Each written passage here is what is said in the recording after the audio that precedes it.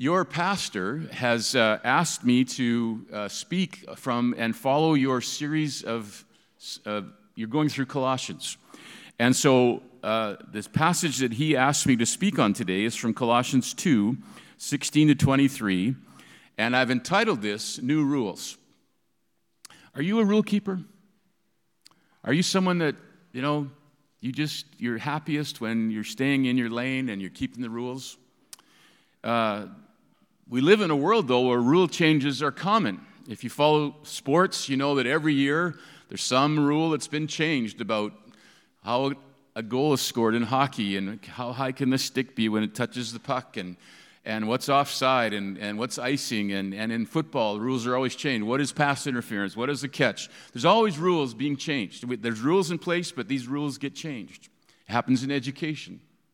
You start to do your dissertation, and there's a certain way that the professor wants the paper to be formatted and that footnotes, and then later on you find, there's new rules now, and there's a new system of doing it.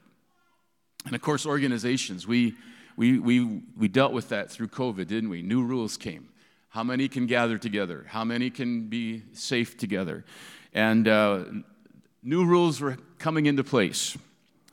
And there's been a rule-based global order in place since the end of the Cold War, and the idea was that big countries wouldn't attack little countries, and there would be this spread of democracy throughout the world. But we found out when Russia invaded Ukraine that they didn't care about that rule. And we're living in a time of where the rules are, being changed. Well, here in our passage of Scripture, I want you to see, I've underlined each time the word rule appears here. And so let me read this passage and notice the 4 times that Paul talks about rules. So don't let anyone condemn you for what you eat or drink, or not celebrating certain holy days or new moon ceremonies or Sabbaths. For these rules are only shadows of the reality yet to come. And Christ himself is that reality. Don't let anyone condemn you by insisting on pious self-denial or the worship of angels, saying they've had visions about these things.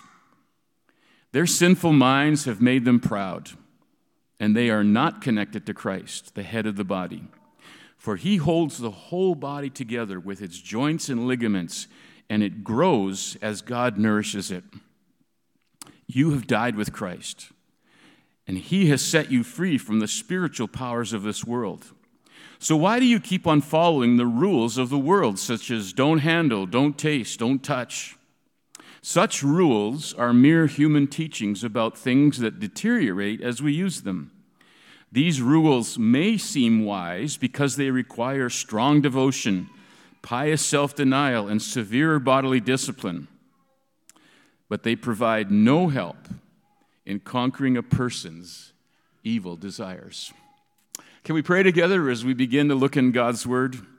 Lord, we're thankful this morning for your goodness to us. I'm thankful for this church, for the leadership that's here, in the pastors, the apprentice, the staff, the board, those people, Lord, who serve here in the children's ministry, the worship ministry, everybody who makes this church come together and be a blessing to this community. Lord, thank you for Entwistle Community Church. And Lord, we pray that you will bless your word to our hearts today as they're going through the book of Colossians together. Lord, might this be a profitable time for them. Might this be a time where they grow understanding. And as we look at this passage today, open our hearts and minds to get what you're trying to tell us about new rules. We pray in your name, Lord. Amen. Now, I just wanted to back up to the beginning of chapter 2 and just remind us of a couple of things. Starts off, Paul is very concerned for these believers. We read in chapter 2, verse 1, that he had never been to this city of Colossae.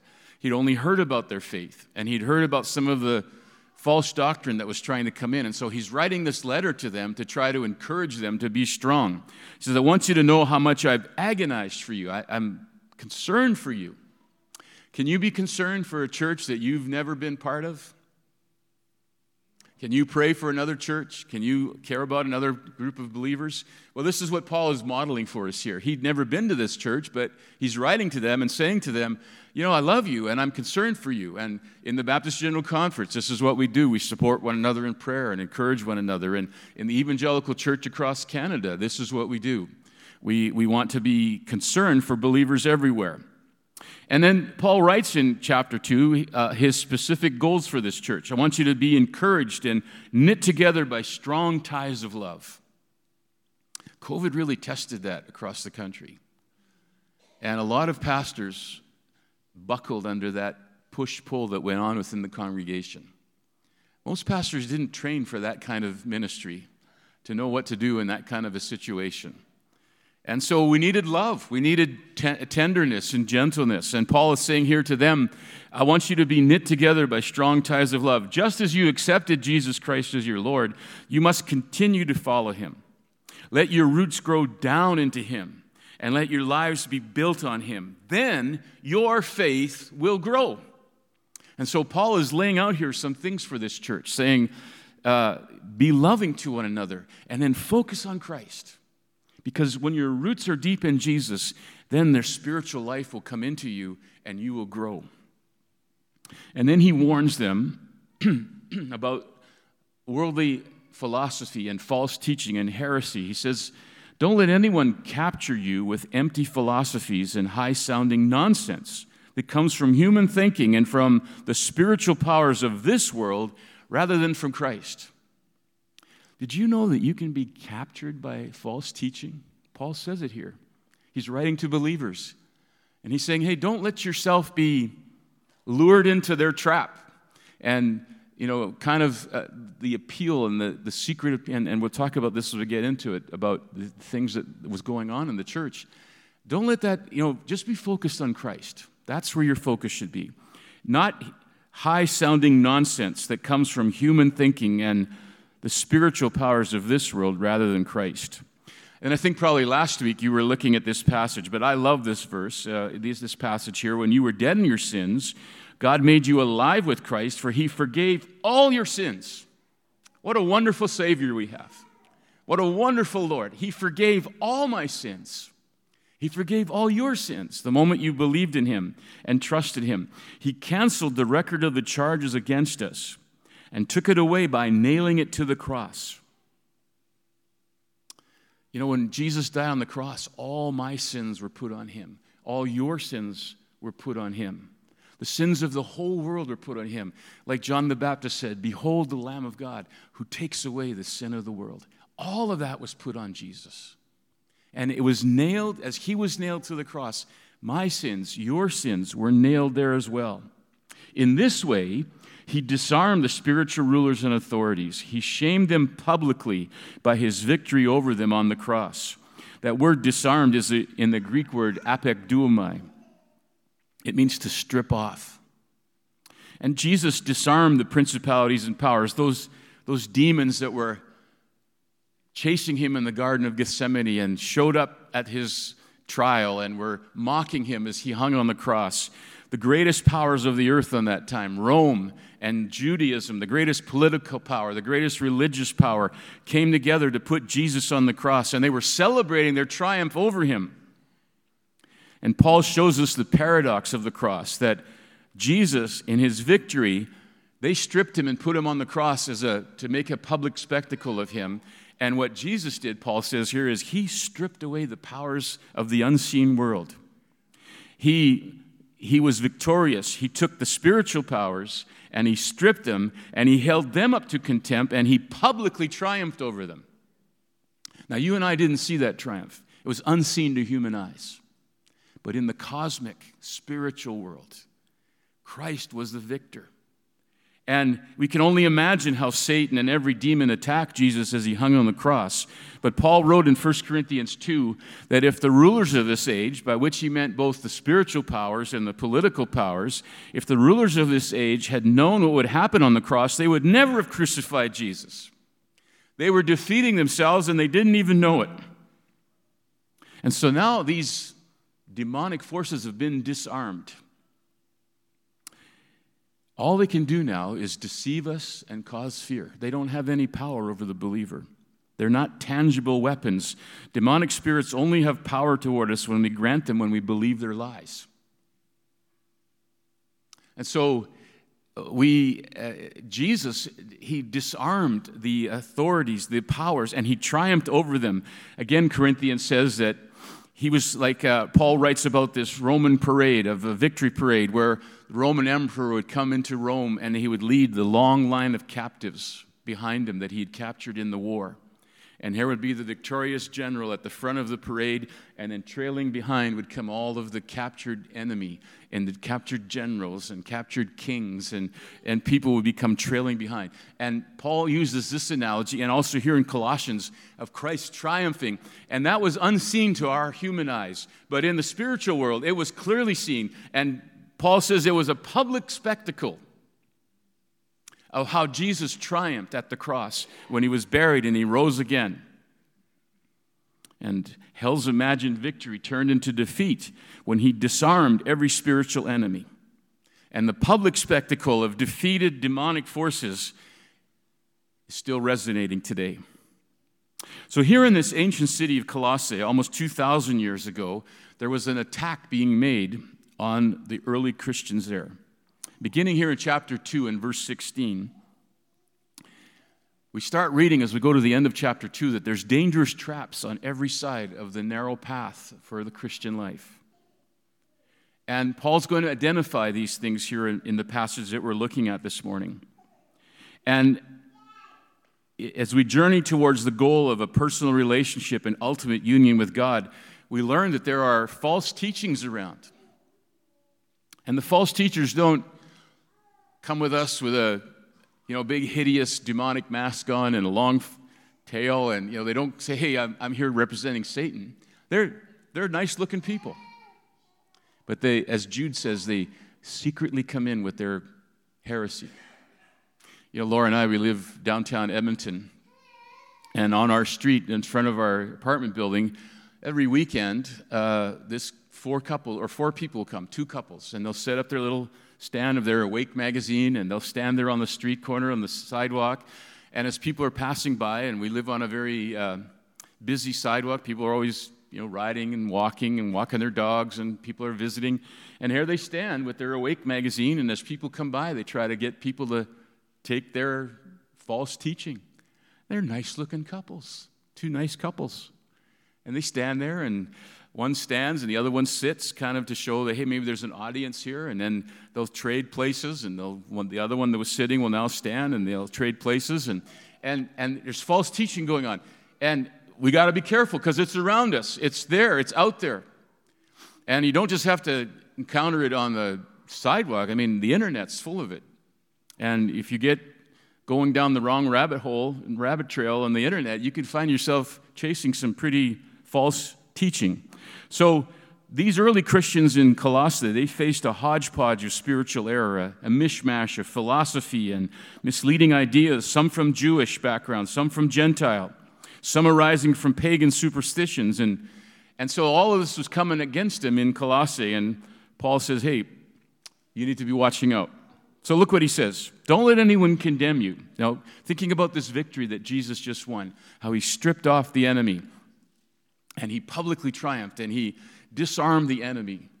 Now Paul transitions. It says, now, you Colossians, don't let anyone condemn you for what you eat or drink, or not celebrating certain holy days, or new moon ceremonies, or Sabbaths. For these rules are only shadows of the reality yet to come, and Christ himself is that reality. So empty ritualism, Paul says, don't let anyone deceive you about this. Food restrictions, special diets, observance of special ceremonies and days obviously arose out of Jewish practices. And God gave them many ceremonies in the Old Testament as shadows, as pictures, to help them look ahead to when the Redeemer would come. His name is Jesus. And the problem was that people were performing these rituals mechanically. They were just going through the motions. And Paul says that can destroy the true vitality of your faith. And these particular religious ceremonies were rituals concerning the year, the month, the week, the new moon, the Sabbath day. And of course, that came every week, the Sabbath day. And so Paul says, don't let anyone judge you about this. So isn't there some value in observing some of these things? Well, Paul says these rituals are a shadow of the things that were to come. The reality is found in Christ. Once we have the real deal, the reality's been realized, the shadows are of no value anymore. If you have found Christ, you do not need the shadows anymore. Paul even includes the Sabbath day as an example. This is what Paul says was wrong with the shadows. If you're still placing a primary value on the shadow after the reality has come, then you're missing out on full participation in Christ. The reality is that Jesus is our reality. He's the center of all life and the source of hope and excitement in the Christian's experience. He is the one who walks with us through life. He comforts us in times of need and strengthens us when we're tempted. He is the refuge to run to when we're troubled or uncertain about life. And so don't let the shadows block you from seeing who Jesus really is. If you went to school in Canada, you probably know Robert Service's poems, and this Cremation of Sam McGee, that's a very well-known one, and it starts off saying, "There are strange things done in the midnight sun by the men who moil for gold." And when you're thinking about false religion, there's strange things that happen. And it comes out of this legalistic mindset. Look what Paul writes as he goes on in chapter 2. Don't let anyone condemn you. So he said, first of all, don't let anyone condemn you by, the days, months. Now he says, don't let anyone condemn you by insisting on pious self-denial or the worship of angels, saying that they've had visions about these things. The false teachers like to act like they knew so much, that they had the inside track. They had visions, and they're going to give you the inside scoop. Pious self-denial. These rules may seem wise because they require strong devotion, pious self-denial, and severe bodily discipline, but they provide no help in conquering a person's evil desires. The appeal of this false religion is that, you got to live a certain way. You got to eat certain foods. You got to deny yourself. You got to have all of these bodily disciplines. And it kind of appeals, what can I do? What can I, we like to have a list, right? We like to have a list of things that we can do. And then I've done my list, and now I'm okay. And this was kind of the appeal of this false teaching that was coming into the church in Colossae. And legalism, of course, has never been able to transform lives. It can't change. Following rules has never made somebody a better Christian. In fact, we know that legalism has had devastating effects on the Christian and the Canadian church over the years. That this false humility, I guess I got ahead of myself here, but this false humility and worship of angels, in Colossae there was a heresy, we know it today called Gnosticism, which held that there was a hierarchy of angels. So here you are, and there's all these angels, and then here's God. And so you got to get to know all about these angels before you can really be ushered into the connection with God. And Paul says, look, this worship of angels, this isn't important. But see, the false teachers love to come along and say, hey, I've got an inside way for you to get close to God. Paul said, look, we don't need that. And then he refers to false humility. It claims to move you beyond self, but in actual practice, it's really just focused on self. It's what you do rather than on what Christ has done. And this is what Paul is going to get to.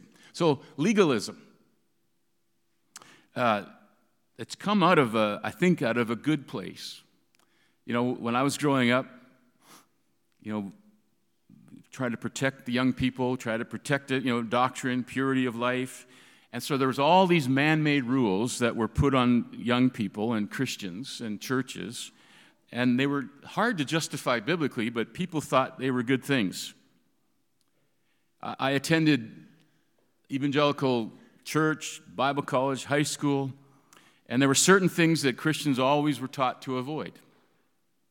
And if you observe these rules, you were not only acceptable to the church, but you were actually pleasing God by keeping these rules.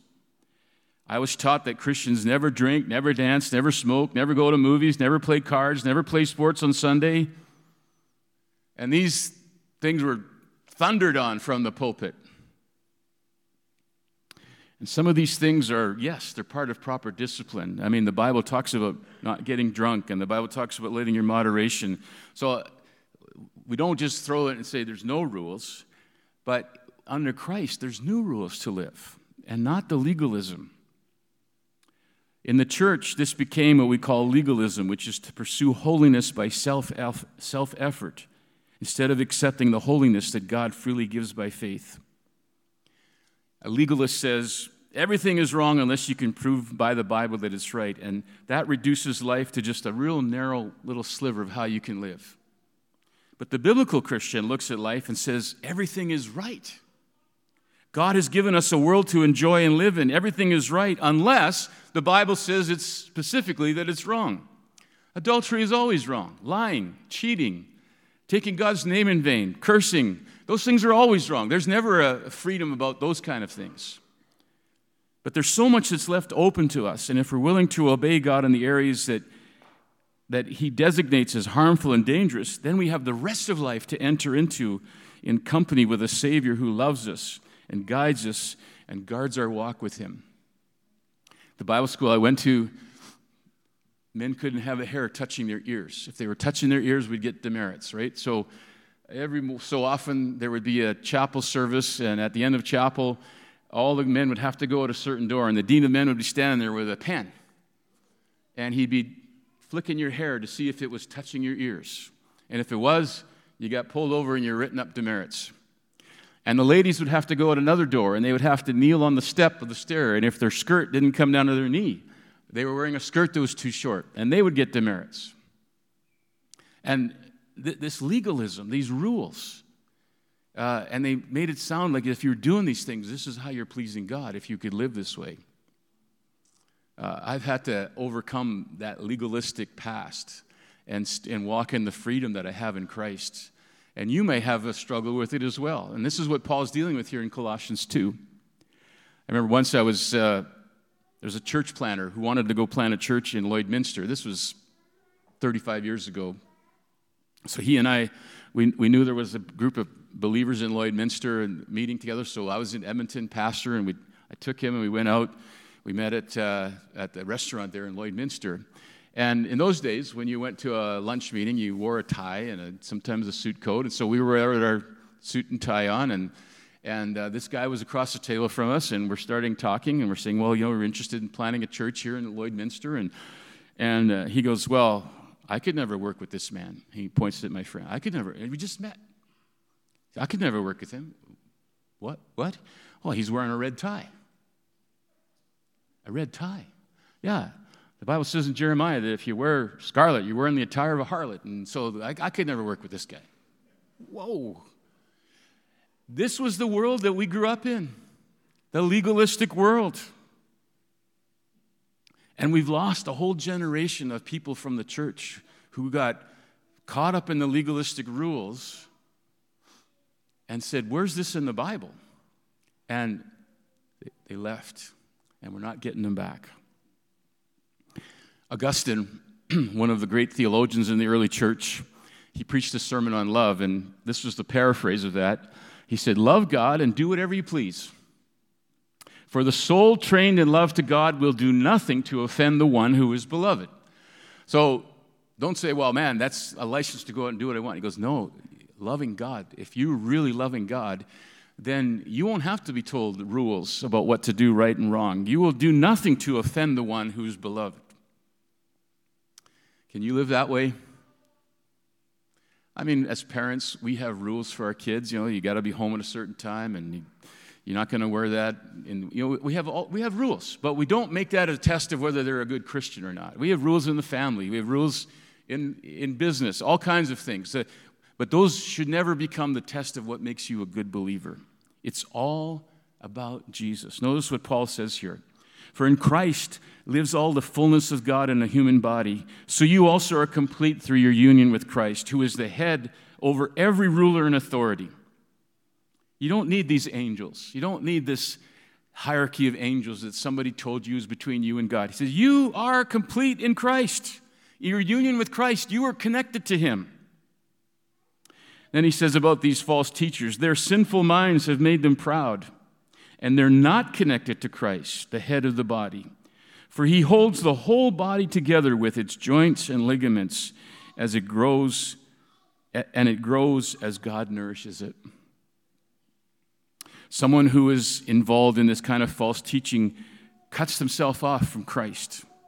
And when the head is cut off a human body, all life ceases. And according to Paul, the same thing happens when anyone has lost connection with the head. He loses connection, contact with the whole body, which is the church.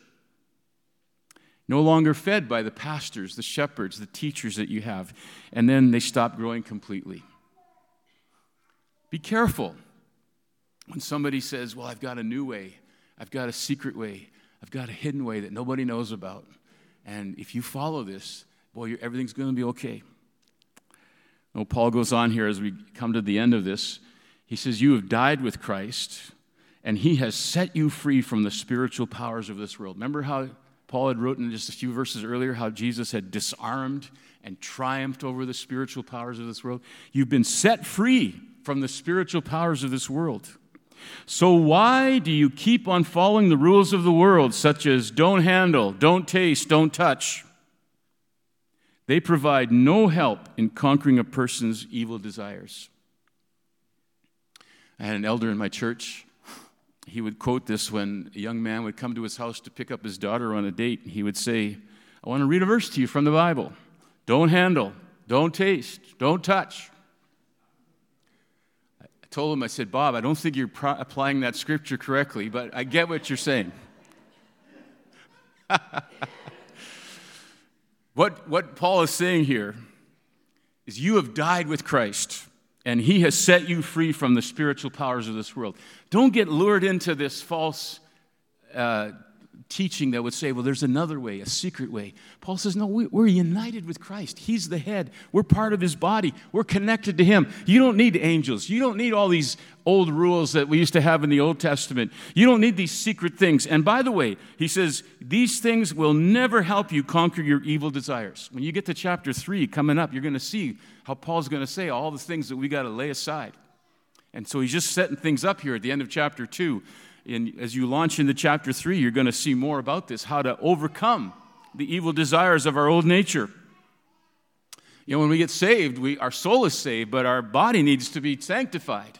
And so there's this struggle that goes on in our life, right, between the old and new. And Paul says, you know, in Galatians, there's a battle that's going on inside us. And so you're going to be launching into that as you continue in your series. But Paul's saying, look, these rules, this false teaching, this secret way of angels and false humility and observing days and seasons, this isn't going to get you closer to Christ. Why do you keep on following the rules of the world? He ends up, or I want to end up, by going back to what he said earlier in chapter 2. Just as you accepted Christ Jesus as your Lord, you must continue to follow him. Let me ask you, have you accepted Jesus? There's that entry point into every, to becoming a child of God, is you have to accept Jesus as your Savior. It's not just enough to know about him or hear about him or sing songs in church on Sunday or, you know, have friends at church. That's good, but that's not going to save you. Paul says here, just as you accepted Christ as your Lord, you must continue to follow him. So there's that entry point into the Christian family. Have you made that decision? Maybe you're here this morning and you haven't. I want to invite you to open up your heart to Christ today and be saved, be born again. And then he says, continue to follow him. Don't get caught up with all the false stuff that's out there. Let your roots grow down into him and let your lives be built on him. Then your faith will grow strong. And the same Jesus who disarmed the principalities and powers on the cross when he stripped them off himself and rose from the dead and took them all as a parade that was a spectacle to all the angels and all the demonic forces saw it, that same Jesus gives you and me victory. And it will help us overcome the stuff that we're dealing with in our own lives. And so a zealous dedication that goes far beyond Christian discipline. It seeks to please God by extreme forms of self-denial. Now, dedication is part of the Christian life. You know, you're going to get up in the morning and you're not always going to feel like reading your Bible. You're not always going to feel like going to church. So you dedicate it, you're disciplined. You read your Bible even when you don't feel like doing it. but God meets you in that moment. And when you start reading, and even though maybe at the beginning you were distracted and just trying to fit it in because you know you should do it, and then somehow the Holy Spirit just awakens you to a passage, and there's this deep moment that happens. There's discipline needed, but not this kind of false discipline that Paul is warning them about here.